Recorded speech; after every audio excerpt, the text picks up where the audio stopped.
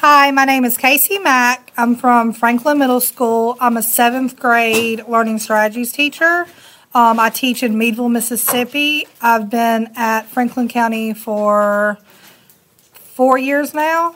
Why did I start a career in education? I loved working with the kids and seeing them learn new things and new ideas. If you could have any other job, what would it be and why? I'd probably want to do nursing because I like taking care of people.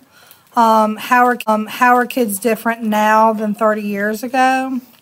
Well, I'm 35, and in school it was totally different than it is now. They're more technology driven now than they were whenever I was in school, whenever computers were just starting to get in the classrooms. How is teaching different now? That's the same question. What would you tell someone right now that is thinking about becoming a teacher?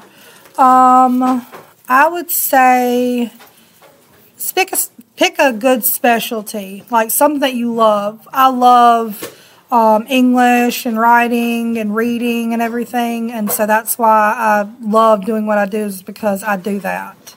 If you're math driven or science driven or social studies driven, choose one of those options. What is one thing you could change to help kids learn better?